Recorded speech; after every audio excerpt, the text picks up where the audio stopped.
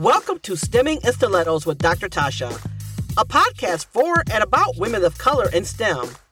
These women are brave, beautiful, and brilliant. Their stories deserve and need to be heard. Their voice strong, their message clear, their experiences priceless. Now let's welcome this wonderful winning woman of color to the show.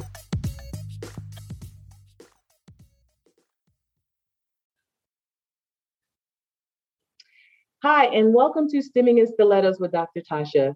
And as many of you know, I've been on a brief hiatus. I had to take just a mental, physical, and emotional break, but I am back. And we have another great guest today on our show, as we do. And first, I want to take the time to really say thank you guys for 5,000 downloads so far. I really appreciate your time, the effort, and energy for all of those people who forward my podcast, who forward the notifications, who listen multiple times, who do all of the things to help support us in this effort to get our stories told. So wanted to take some time this morning to really make sure that I let you know that I appreciate you. So now on to our guest. Our guest today is Kelly Christopher, and I can't wait to talk to you. She's here, and so I say hello. Hi, how are you? I'm doing great. It's been a busy summer, but I have summer programming and. Do you? Yeah, okay, I can't wait to hear about it. I see now. I'm all super excited, and people who listen are like, she's like a girl. A little girl sometimes. But I just really, as we talked about a little bit earlier before we started recording, I just get really excited about talking with other women of color in STEM who are just doing the work, right? And we know that there is a lot of work to do. Yeah. So just taking a moment to have a conversation is so important. For me, so that one, you know that you're supported. Even if we never speak again past this interview, right. I want you to know that I'm out here silently rooting you on. I'm sending you folks. I'm putting opportunities out there for you. I'm silently praying for you because I know it hasn't been easy. I don't even know your story yet, but I know it hasn't been easy. And I know there's been, all these obstacles that have been placed, and I want to help break those down. So I want to put that out there. Good. Wonderful. And, it's because you would think that every Black woman is out, supporting and rooting you on, but it isn't always that way. Yeah. So, it's nice to hear that. Thanks. Okay. So as we do every episode, tell us your STEM story. Okay. Well, and I do tell my STEM story quite often because I'm the founder and the executive director of the STEM Greenhouse. And it's an organization that's dedicated to preparing children of color for careers in STEM. But I often have opportunities to tell kids, how I ended up going into STEM. And for me, when I was younger, I didn't really like math. It was something I guess I kind of developed a fear of. And even, I had a lot of anxiety around it. When you're younger, there's a lot of time, it's more about mental math and that sort of thing. It was stressful. And then also, as I look back, I just didn't have any women in my life that liked math or, so that's a big part of it as well. But eventually when I was in the 7th grade, I had a counselor that put me in an advanced or the honors math class. And I thought, what in the world would you put me in a honors math class for? And I really tried to get out of it. I told my mom, I cried. I said, I can't do this honors math. And the counselor, who was a Black woman, she just said, you know what, just try it for one semester. And if you don't like it, we'll take you out. But now I was put in this situation where I was going to be around what I considered the smart kids. And I didn't want to look bad. So really what happened was, for the first time, I really was started working hard, and I really tried. And I found that not only did I like math, I was excelling. I was, when I actually gave it my best effort, I was the top of the class, and I went from being like a CD type of math student to A plus math student. But that gave me a lot of confidence in the, middle school, just to know that really I could do anything that I put my mind to, but it was going to require work. And so even then I went to high school. I was an excellent student. I ended up being the valedictorian of my high school. And even though I had, AP calculus, AP physics, all of the things that would direct you to a STEM career, I didn't really know what I wanted to do as far as a career. And I had gone to, the STEM camps. It wasn't called STEM back then, but, the engineering camps. And I didn't realize it, but those spaces just did not seem very fun to me. Right. You go to, I went to this one women engineering camp, and you go to one department after another, and they keep introducing you to these old white men and Asian men. And they're like, engineering is great. And I'm thinking, I don't think I want to do this. Right. Why would I want to do that? There ain't nobody look like me here. Yeah. But it was subconscious. Like, I didn't even realize that I was turning down this career because of what the environment, it just didn't look fun. Yeah. So finally I had a friend who was a year ahead of me, and she was a Black female, and she had gone to North Carolina A&T for college. And she had come back in like May when she had gotten out of college, and she had majored in engineering. And I'm like, really? That's something we can do. I didn't even really think of it as an option for myself. But once I saw that she was doing well in engineering, I said, okay, because I wanted to go to North Carolina A&T as well. I said, I think I will, try engineering. And I really, like I said, I really loved it. I loved my time at a historically Black college. And then decided to go to University of Illinois to get my master's degree and my PhD. Now, I was an agricultural engineer. My major undergrad was agricultural and biosystems engineering.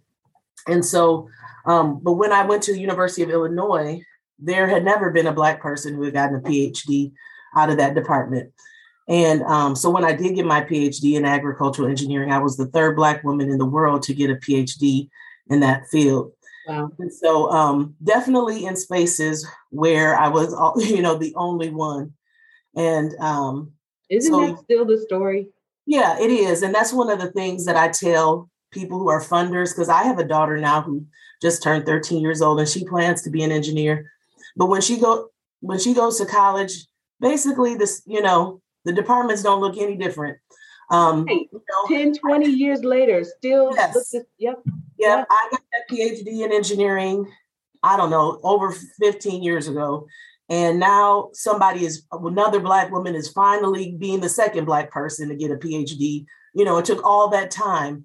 We're not going to achieve the success that we want, not necessarily as a race, but our country really can't accept that slow movement of the needle. We really need to do more to put more people of color and children of color, prepare them for careers in STEM. And so that's why I started the STEM Greenhouse. Wow. Okay. So there's a lot to unpack there. Mm-hmm. So I knew that because True Tea audience, we met on LinkedIn, right? Mm-hmm. And this is our first time seeing each other. But like, I feel your story so much. It just reminds me of my own story in a lot of ways. I mean, I'm a mechanical engineer by trade, but there were so many times where I went in classes, or when I decided to be an engineer, my mom was like, "Are you sure you don't want to be a nurse? Like, why are you?" She instinctively knew, like, you're going to be in spaces that I can't even help you. Like, I don't know what to say to you to help support you in this environment that you are choosing to go in. And so I'm glad that you had the experience of going to an HBCU. I mean, North Carolina A&T is like the best school, HBCU, for engineering. Mm-hmm. And so like everybody in the few times I've been there to either speak or do a workshop is just like it's like the Mecca, okay? Yeah, right. I feel like, oh my God, I've come home. Here are my people. Right. Well, and I'm so glad I had that experience. When I went to the University of Illinois, every Black graduate student in their engineering program had gone to an HBCU undergrad. You know, we're not, when you go to a PWI undergrad, it is very hard to come out with that confidence and that's still loving the profession enough to continue on to graduate school. And so HBCUs are doing an amazing job preparing children of people of color for STEM careers. Mm-hmm. And I never felt like I was at a disadvantage at the University of Illinois. I always was one of the top students, even in my department there. Yep. I love that. I wish that I had that if I could go back and redo anything in my career, that would probably be it. Because I struggled with the, imposter syndrome, lacking confidence. I don't even know if I call it imposter syndrome so much as lacking confidence in myself. Yes. And in my own abilities, because one of the things that HBCUs do so well is helping to instill not only the knowledge bank, but that confidence, that little bucket of confidence that we all need that stuff helps. And it's fun too, because I remember some of my best memories being at A&T were the times when we were studying in groups and it would be late at night and someone would turn on music in the computer lab and it was the music that you wanted to listen to, Right. When I was at the University of Illinois, it was just a much more lonely experience. And had I not had that experience at A&T, I don't know if I could have done it. I don't know if I would have. I don't think I would have chosen to continue. Now, I do know people, that's not to say that, it's the only way, but it is definitely if you can do it, I recommend it. Yeah, that I agree with that. So then when you're at University of Illinois and you're in that environment where like ain't nobody looking like you, nobody, there's very few females. And they definitely don't have your ethnicity or your race. They're not. It's just not happening. No. So, kind of talk us through sort of what that. I mean, I know it was. I know it was lonely because that's a similar experience. Yeah. But like, what was the thing that sort of helped you stay the course and make it all the way through?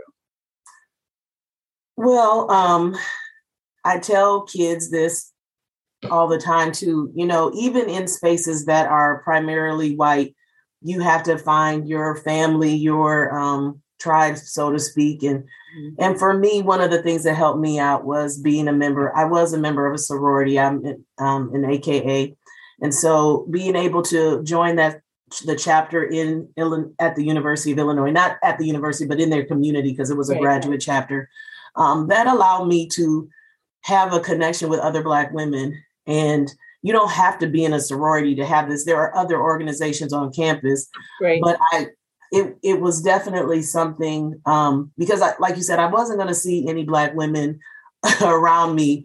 And even at the University of Illinois, my roommate, she had gone to an HBCU and she was an AKA. That's how I connected with her. And she was a chemistry major.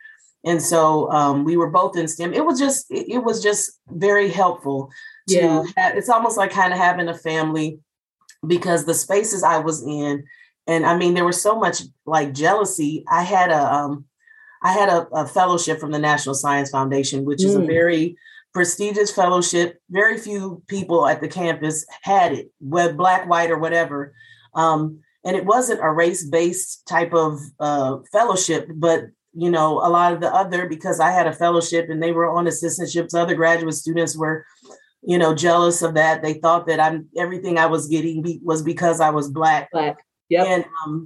And eventually, like, things changed because they just realized that, wow, she really is a strong student. I mean, it wasn't, she wasn't just given this, because she was Black, but it's hard to have every class you go to, you have to prove yourself over and over again. And that gets exhausting. Like, why do I have to? And in ways other students don't have to. No, but I have to prove that I belong here. Right. And I'll be in a classroom and be the only Black person. And no matter how excellent I am, the next class, I have to do it all over again. Yep. Prove to that teacher that I'm worthy, that I belong here. And the only thing I will say is that it makes you a stronger person. It does. I don't think that I could accomplish what I've accomplished now, because I'm still in spaces now that I'm in a nonprofit space and I'm trying to do these things for children of color. I can't tell you how difficult it has been to get resources and funding, because white people just assume that you're not qualified, or that you're, or we're somehow going to waste the money, that white people know better what children of color need. Well, that's one of those, I don't even know if it's a stereotype, but it's all about, Black people or people of color don't necessarily know what to do with their money. Yes. So they want people who are going to be good stewards over the funds that they're given. So it can't be you. It cannot be. And I told them, I said, you haven't had one, all those money that you've given away, you haven't increased student proficiency in math and science. I have done that, but you think I'm going to waste the money? You've been wasting money. Right. So if you don't mind giving $1.5 million to a white person who doesn't do anything, has no outcomes, but you barely give me $5,000 and act like don't spend it all in one place. Well, okay. So here's a question for you. And I'm curious. So why agriculture or agricultural engineering, and why, bioscience? What took you down that pathway? Well, for me, I was pretty interested in environmental engineering. So I would say that for the type of agricultural engineering that I do is closer to environmental engineering. Agricultural engineering started actually as a division of mechanical engineering, where the people who were developing tractors and all of the machinery related to agriculture. Yeah. But then it just kind of broke off into its own thing. And, like there's agricultural engineers who are doing, they're working for Kellogg and Post and making the cereals and putting apples out of the trees and stuff like that. I was more on the environmental side. And the research I would do is really just creating software that, if you put pollution or a fertilizer or a pesticide on a farm, on a plot of land, how does that get into our waterways? How does that pollute? So those things were, they were interesting to me theoretically. Now, when I started working as an agricultural engineer, and I worked for the USDA, the Natural Resources Conservation Service, I sort of realized that I had been really good at the theoretical components. I didn't really want to go outside, though, So when I got this job, and I'm like, man, I got to go outside. It's hot. Or there's bugs, in graduate school, I had kind of spent all my time, I was programming, coding every day. So it was a little bit different to be out in, and I didn't really like it as much. I'll be honest. I wasn't as into, and then also there were times that I didn't feel safe because when you're in agriculture, you're in rural areas, sometimes I'd be by myself and I'm thinking, man, I'm out here in the, girl, you about to be a movie. You about to be in a movie. Exactly. I'm thinking everybody here has guns. What if somebody thinks I'm stealing something, or why am I out on their farm? I'm trying to do my work as an engineer. But, as a white man, I could go drive out on somebody's field, take some measurements. But can I do that? Like, no. There were times when I thought I don't feel safe, so there were a couple of reasons that I wanted to, sort of get out of that. And also I had children that were young children at the time. I had, had a couple of babies, and I started doing more STEM things for them in the activities that they were involved in, like Jack and Jill and stuff like that. And I really liked that. I really liked working with kids and trying to excite them about STEM. Yeah, that's where the future is for me. So is that sort of what you were doing with your own kids? Is that sort of how you landed with Greenhouse? Yeah, well, first I had a business where I was doing it, but I realized that I was spending all my time in suburban areas. I was working with white children every day. And I was like, I didn't stop being an engineer so that I could help wealthy white children get even more ahead in STEM. I really did it because I wanted to see more people of color in STEM. I wanted the next generation to not have to be like me, be the only one all the time. Right. I thought about like how much more cool would my job have been if there were multiple people of color in my office. Right. And it wasn't, just me. And I've worked with some really cool white guys. I really didn't experience a lot of racism or anything in my career when I was an engineer with the USDA. But how much more comfortable would it have been, like they would like to spend time with each other even when they weren't at work. But I didn't really, Right. And it's a different experience for us. Even when they're not trying to exclude you or anything, I just don't want to spend my extra hours with them. Right. I'm not their friend. That's true, T. I mean, it's the same. It's like I met, and actually I'm still friends with some of the men that I was, I did a lot of work with. We did a lot of projects when I was an engineer. But was I partying with them on the weekend? No. Like, I don't want to go out for a beer after work, Right. They had that culture, that community that just didn't exist for me. And I thought, man, how cool would it be if we could go into our office and there are just multiple Black people, who understood and who got it, right? Yeah. Like you don't have to necessarily explain it. You don't have to, everybody, or like I felt like there were times where like, okay, Jim just said some stuff and it was real wrong. And then you have to, in the mental hygienics you have to go through with am I going to say something, or what if I say something? And then, and it's like, whoa, just to be in an office where you don't even need to, have to go through that. Or, even in that, this is something I remember, because I was pregnant while I was working as an engineer. And there were times that like, maybe it was just me and one of my white male coworkers. And I think, how do they feel walking around with a pregnant Black woman? Can we go out to lunch? Like they can go out to lunch together and nobody assumes anything, but will they feel uncomfortable going with me out to lunch and things like that? So this is, it's a situation. It is. And so when I was pregnant and I was, I think I told this story, I don't know, some conference I was at, but and they sent me, I had to go to a military base in like Podunk Town, Alabama. Right. I was 7 months pregnant. I mean, visibly pregnant. Yes. And my partner, I think he was so mad that he got partnered with me because he was horrible. Right. To me. And it was just like, he gave me of course, I'm the junior engineer too. So it's like, okay, you clearly see I'm 7 months pregnant. You give me the outside jobs. Like, so I have to measure the outside of the building. Yes. I have to go, all of the systems that were outside, those were all of the things I had to go measure and take pictures of and do the things. And so I was like, really? Yeah. But I sucked it up and I did it. And I was tired on my feet. And I thought my husband was going to come and fight somebody when it was all over. Right. But it was like doing, like things like that happened. And I was like, okay, because in my mind, I was like, I can't tell if he thinks that this is the norm for Black pregnant women. Yeah, I'm just going to make sure, she understands I'm not giving her any special treatment. Correct. And I was like, wow, that's pretty special.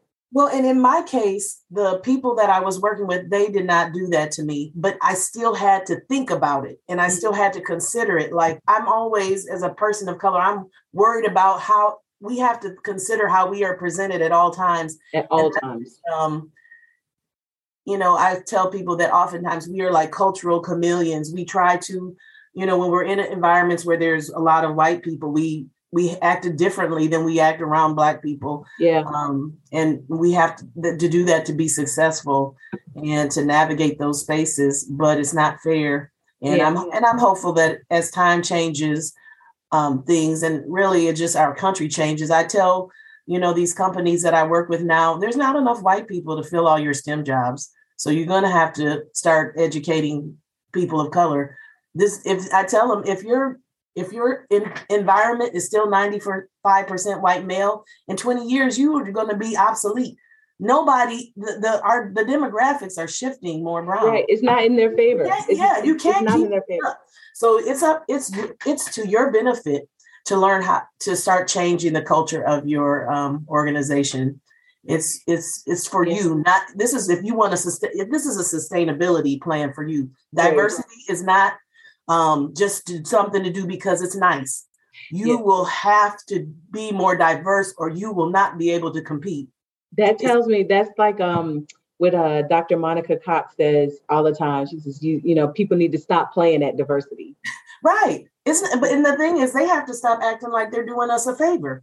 Right. No, diversity is for your benefit. If you want your company to still be in existence, you're going to have to make some changes. And part of it is diversity. Part of it is for you to change your culture and realize that you have to let go of the white supremacist mindset, you know, or like the idea that like white people are more apt for jobs like these. Yes, exactly. You got to start letting it go. Even just understanding that you're not going to have the same office dynamic anymore. There's going to be people of all different cultures.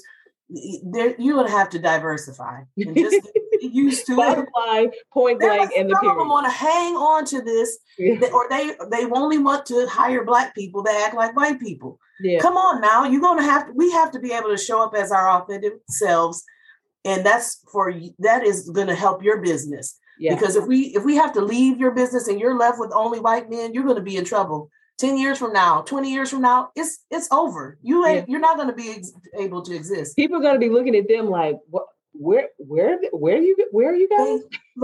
They are having trouble filling their jobs right now. Yeah. And it's only going to get worse. They were worried about a diverse pipeline. Now there's just no pipeline at all. Job application out. They're not getting qualified candidates. But now they're realizing, okay, maybe we should have invested in quality education for everybody. A long time ago.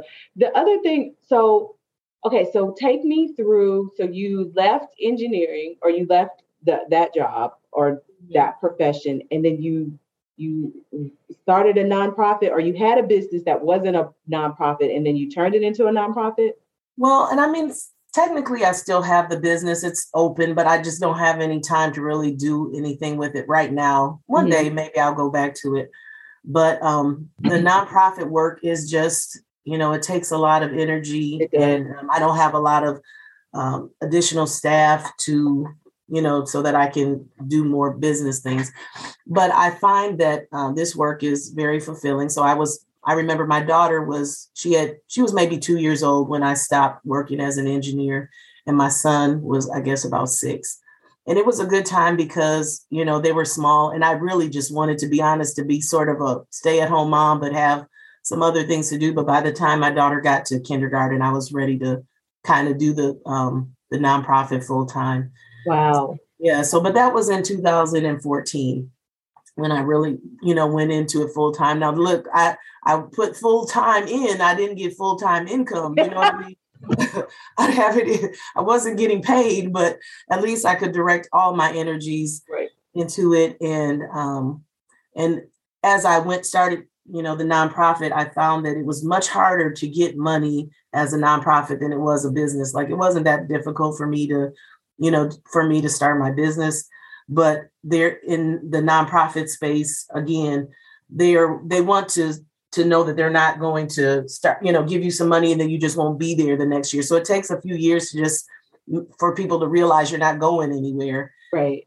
Even then, once I started working and I started getting the, really good results, I still couldn't get any money though, because, like I was saying, because there's so much racism in philanthropy, they might say, well, this grant is only for organizations that have a budget of $500,000 or more. Well, if I don't have a $500,000 budget, does that mean I'm not an excellent, the quality of my programming is very good. Right. And in my community, it was like they had done some research, and my programming was the only programming that increased student test scores. It was the only program that increased student interest in STEM careers.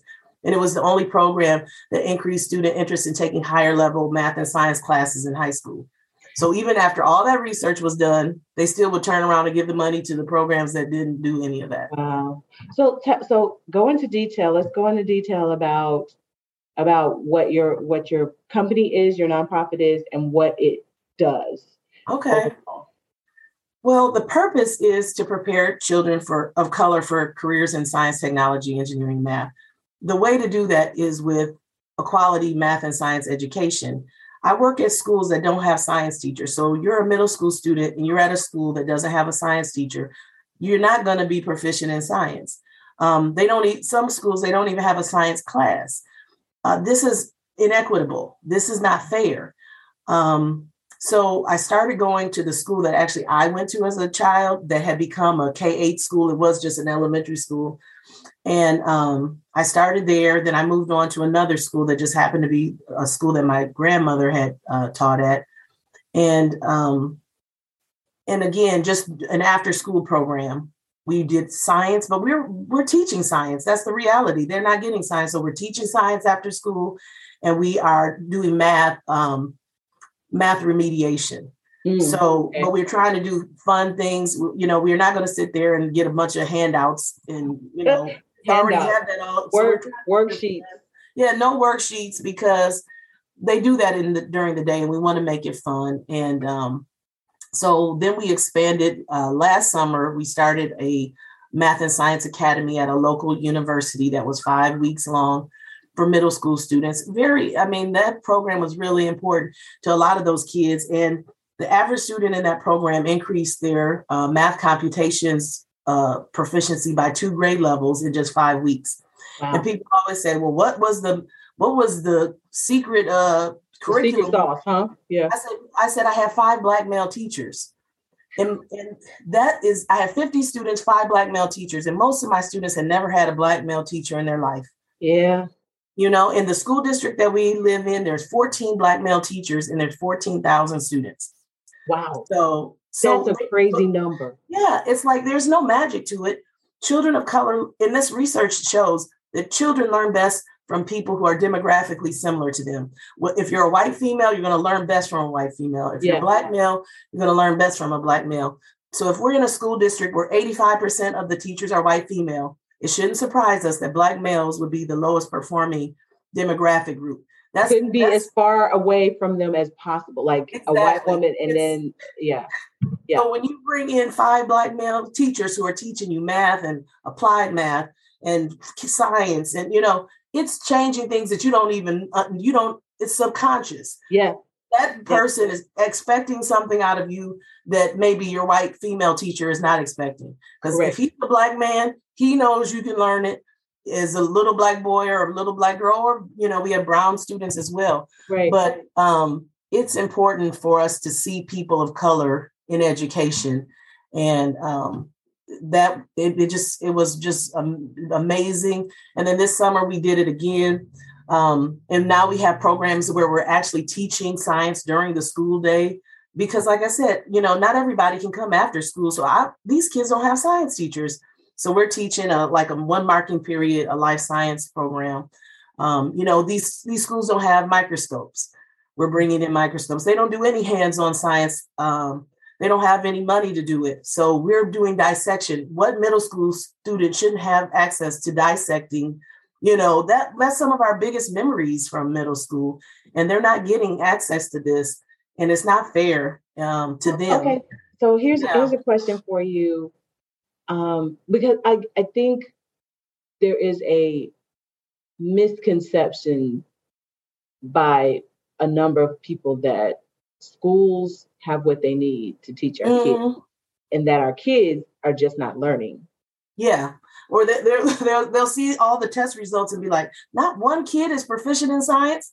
Oh, must be all that poverty and single parent families. No, we're not even giving them an option. You know, They don't have anything. How are they supposed to learn it if there's no one to teach them? There's nobody.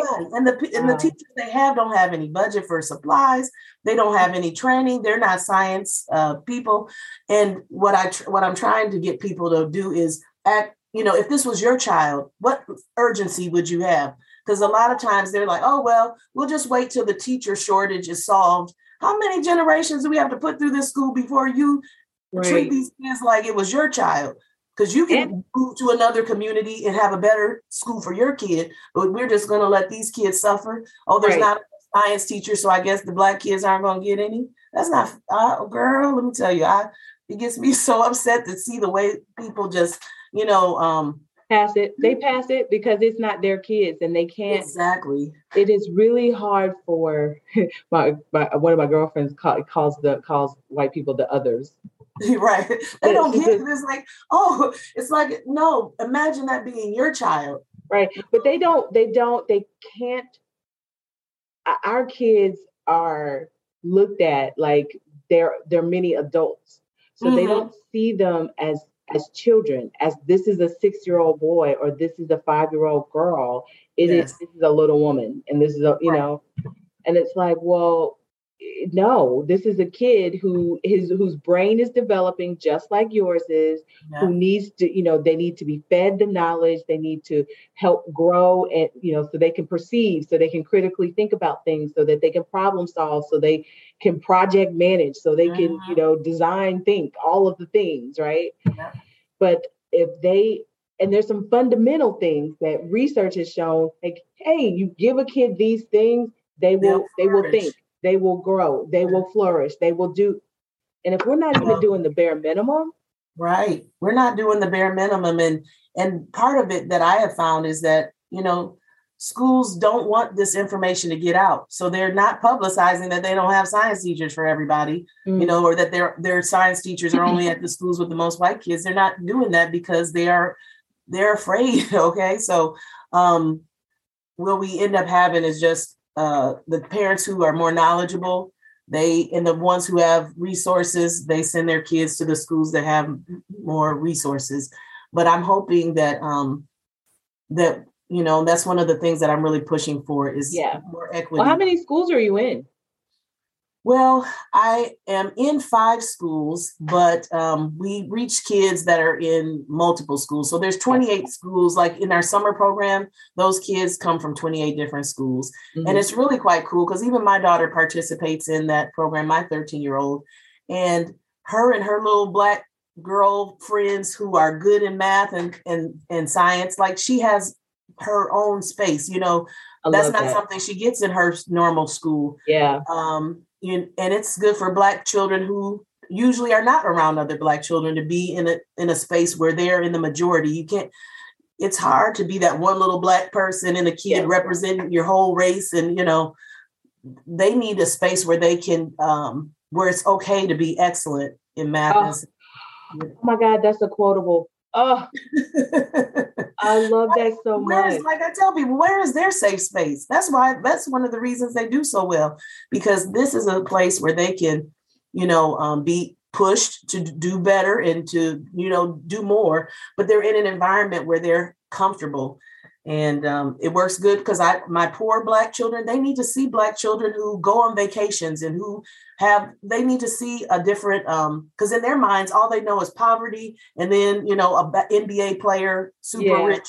They don't even know what it's like to be a comfortable middle-class Black person. Yeah. So they have those experiences with others. What I learned, doing some of these programs, and a few that I've designed myself, is that kids that age, their whole entire world is a 5-mile radius around their house, right? Or where they're staying. Yeah. That's it. That's what they know. So it's our jobs as the adults in their life to push that knowledge, to expand that 5-mile radius. Maybe we start small and maybe we go 1 mile past that, so that they can have the experiences, that help expand the mind and thought, and create new thought. So that's that's a part of the whole idea of what I think and I believe STEM does, is that it just expands the mind in ways that I don't think, regular classrooms at this point do. Well, they can't. They don't really have the means to do it. But you're right. Like these kids, they have a very small, they don't get to experience a lot of things. Right. And especially our poor children, they do not get a lot of opportunities. So this is huge for them. And, one student told me this summer, because we were in the cafeteria at the university, And I was trying to explain to them how, they could get whatever food they wanted, but I didn't want them to waste food. So, just take what you want. And he said, wait a minute, this is an all you can eat buffet. And I said, well, yeah, but don't waste food. He said, I've only been to an all you can eat buffet one time in my life. Wow. And I thought to myself, this boy is going to college, because now he's like, man, I get to eat all I can eat, all you can eat every day. Every day? Like going with classes. I'm going to college.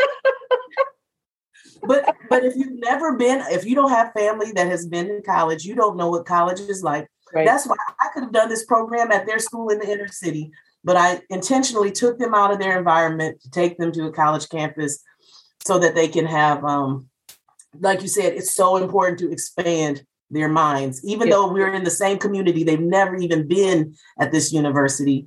And then for them to come every day for 5 weeks, college is no longer a scary place that you don't know anything about. You are very comfortable in that space. It becomes something that's less beyond them, Right. How many times have you heard a kid say, college is not for me? They've never been on a college campus, know nothing about it. They just know it's not for them.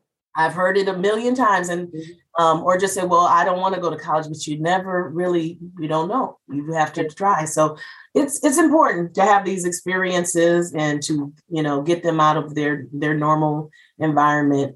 And I consider myself creating a little bit of a mini HBCU in my summer programs, and I love it.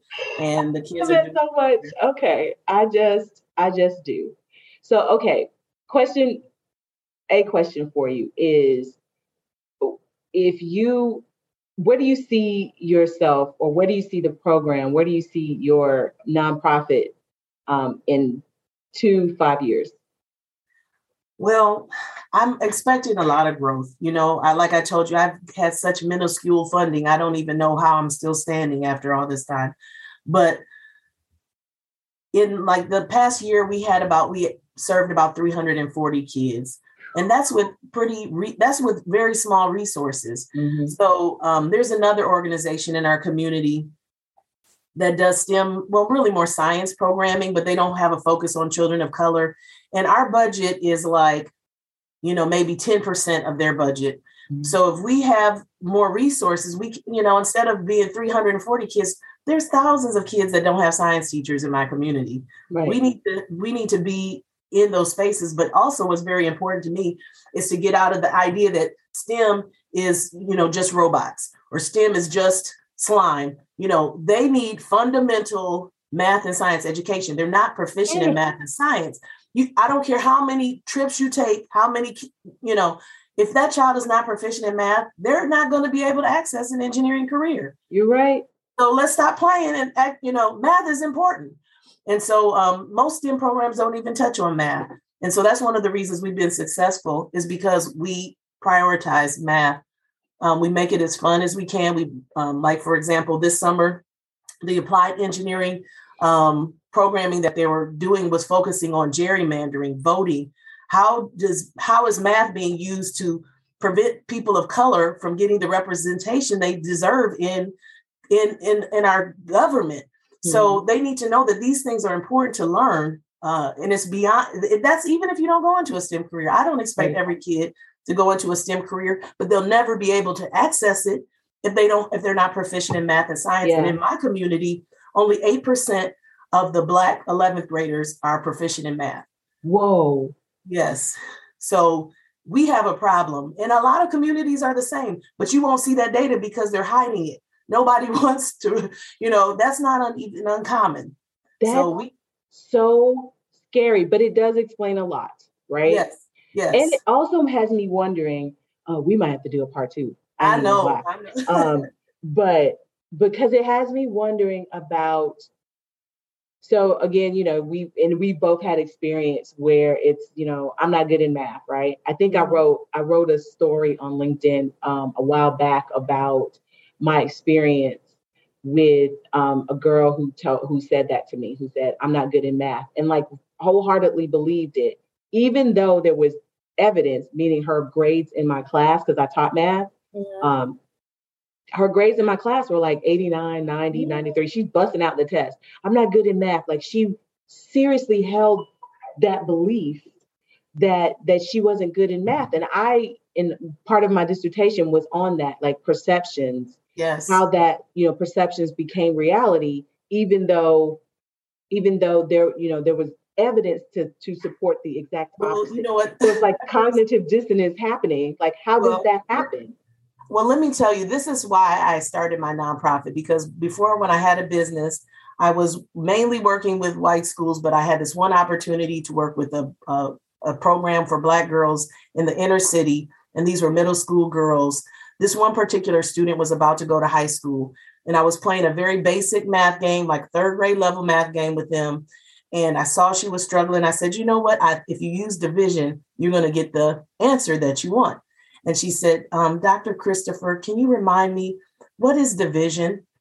She's about to go to high school and she doesn't even know the concept of division. This was like 8 divided by 4. This was not long division enough. She didn't know what division was. And I said, now that is not her fault. Something is wrong with us that we have let this child go through 8th grade and not even know what division is. So that's when I decided to do the STEM greenhouse. And the greenhouse is a metaphor because our kids need time to grow. It's not going to happen in a one-day program or one day of coding. No, they need years. Okay. We need to support them from kindergarten to 12th grade. And we need environments that are conducive to growth. Oof. We can't just throw seeds in the wind and just be like, good luck becoming an engineer. We gave you that week of camp. No, we need somebody in there helping them, guiding them along the way. And so that's why I call it the STEM greenhouse. I feel like you're echoing the words that I've been saying for so long. I'm always about, these one-day camps, they're beautiful if you just sort of want to show them, giving them a nice little picture, right? Right. But if we are talking about helping to sustain or right now rebuild a pipeline, it has to be substantial time spent. Yes. Like, I tell people, it's sustained effort over time. It's sustained effort over time. Nothing happens overnight. An engineer is just not going to pop up, right? Yeah. That's not how it works. Do you really think after 1 week of camp, they're going to be able to go into engineering? Like all the other, and we've got kids, they're homeless. Their power is getting cut off. They got all the environmental stuff on top of it. They may have an interest. They may even have the capacity. They could do it, but there's all the stuff. Yeah, so we have to work on breaking down those barriers. And we're gonna need a part 2 because I just feel so strongly that so much more can be done. And that's what I'm working towards, is just giving these kids what they deserve, which is what I always tell people.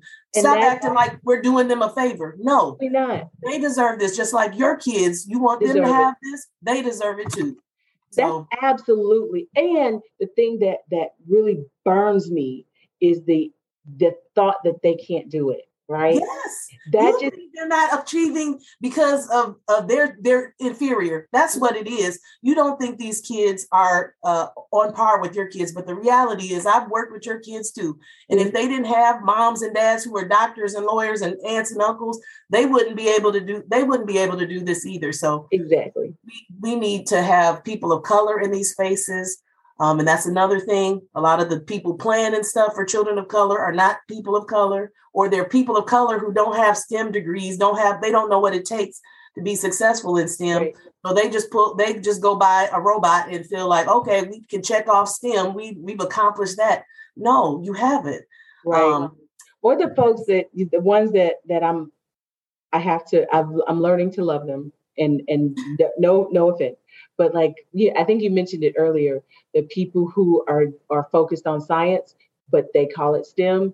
And I'm like, no, that's science. Right. That's just science. My thing is, okay, STEM starts with science, it ends with math. For you to do a bunch of, I don't care how many days of coding, your STEM night, you need to make sure they're proficient in math and science. I say that all the time because I'm just saying, I was like, because people try to these days, what I see, and you can tell me if I'm on the mark or not. What I've been seeing as I've sort of been watching this thing play itself out, is they are trying to interest kids in the idea that they don't have to know math in order to be in STEM. that seems to be like the Right. messaging I'm hearing. Oh, you can code without the, and I'm like, y'all, we are setting them up. We For are setting failure. them up. Well, This and is that's not. one of the reasons, like, okay, so STEAM has become a thing. They're introducing art, and I don't mind introducing art, but the reality is the thing that's going to keep you from going into a career in engineering or math or science is not your art ability, it's your math ability. You're not going to have the scores that you need to get in the program. You're not going to be, you have to take so much calculus just to walk in the door. So Right. let's not fool anybody. I told a principal once, because he had all these teachers work, out because they're doing training on a 3D printer. And I said, that 3D printer is going to be obsolete in 4 years. Yep. But I'll tell you what isn't going to be obsolete: math.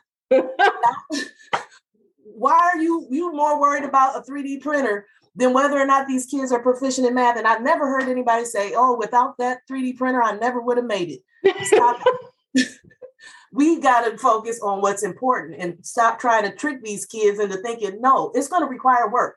That they also need to understand that too. This is not easy.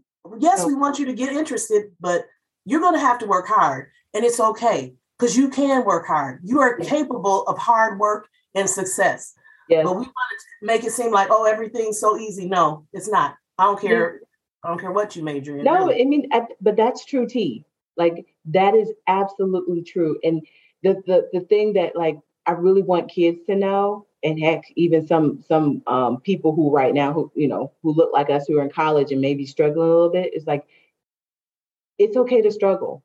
Like, yes. You're going to struggle, even once you persevere through it, because that's the thing, you have to persevere through it. When I taught math, I tell the kids, I'm like, y'all, this is straight problem solving. The thing that I love the most about math is that you have a problem, you're going to be given steps, or you'll discover steps to solve the problem, and then you solve the problem. Like, that's at every single level of math.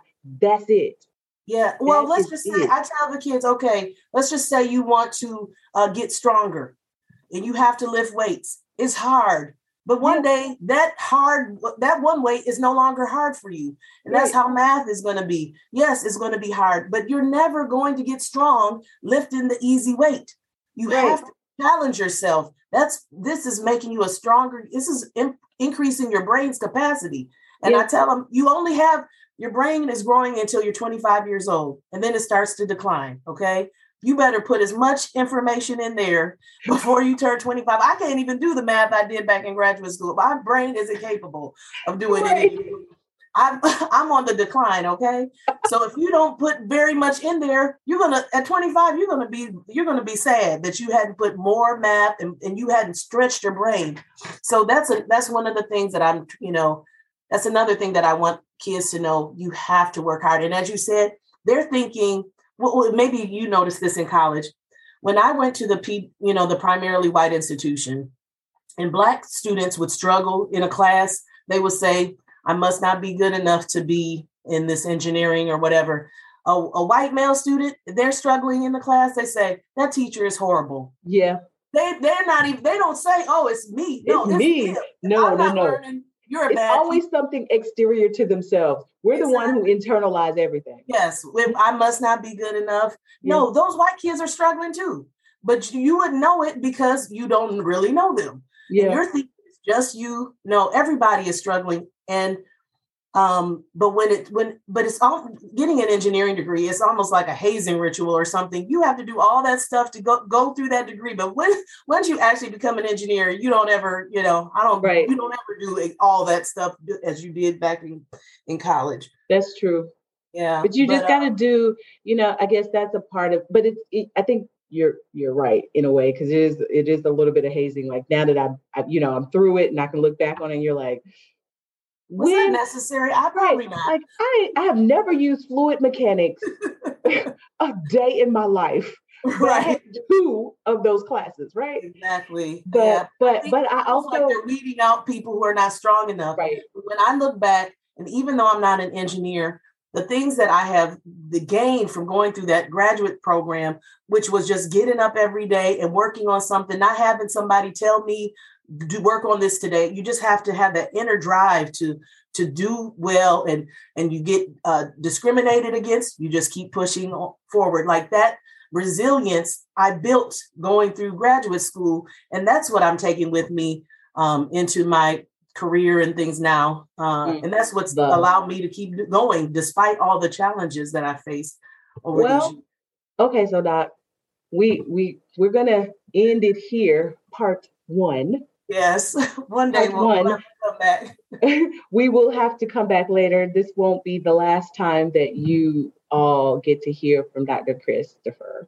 So where can they find you if they're looking for you, and what's coming up next for you?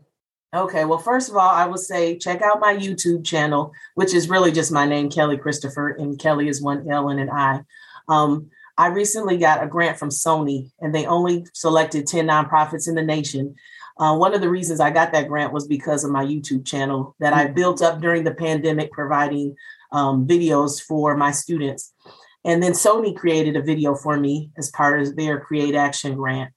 And so definitely check me out there. Also, my website, stemgreenhouse.org. There's opportunities to volunteer or donate or whatever, and just learn more about the programs that we have.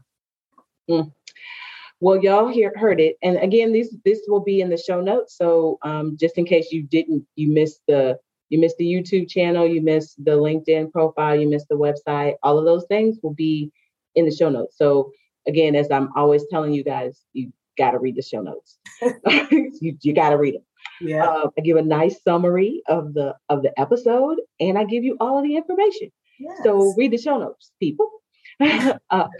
So one last question, and this is the one that we ask every guest. If you could travel back through time and talk to your younger self, what advice would you give her and why? Well, it's all actually advice that I give my daughter because we happen to be very similar people. But I wish somebody would have told me that I didn't have to be perfect.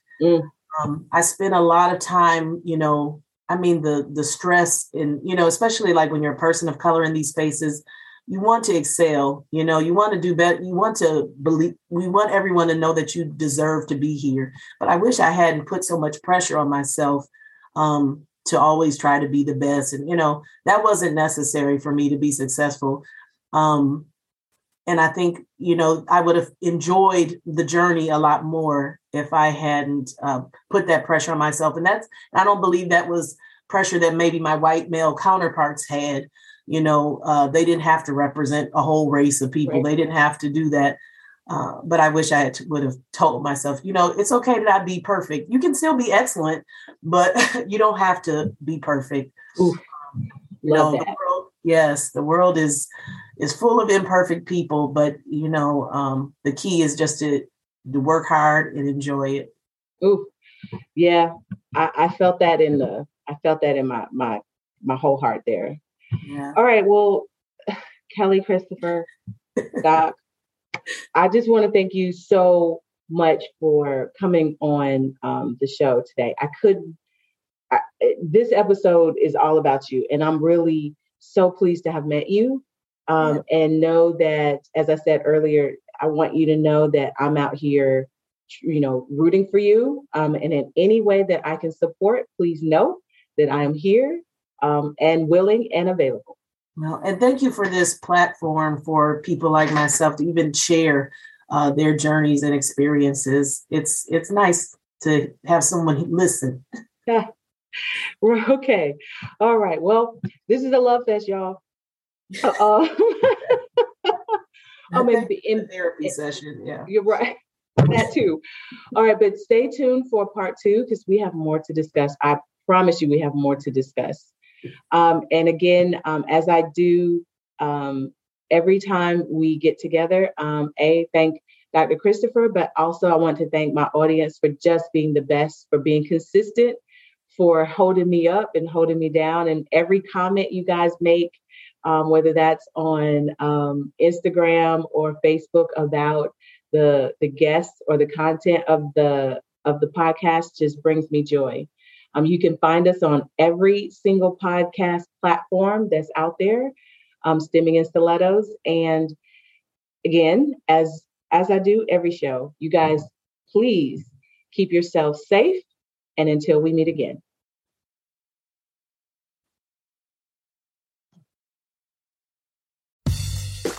Thank you for listening to this episode of Stemming in Stilettos.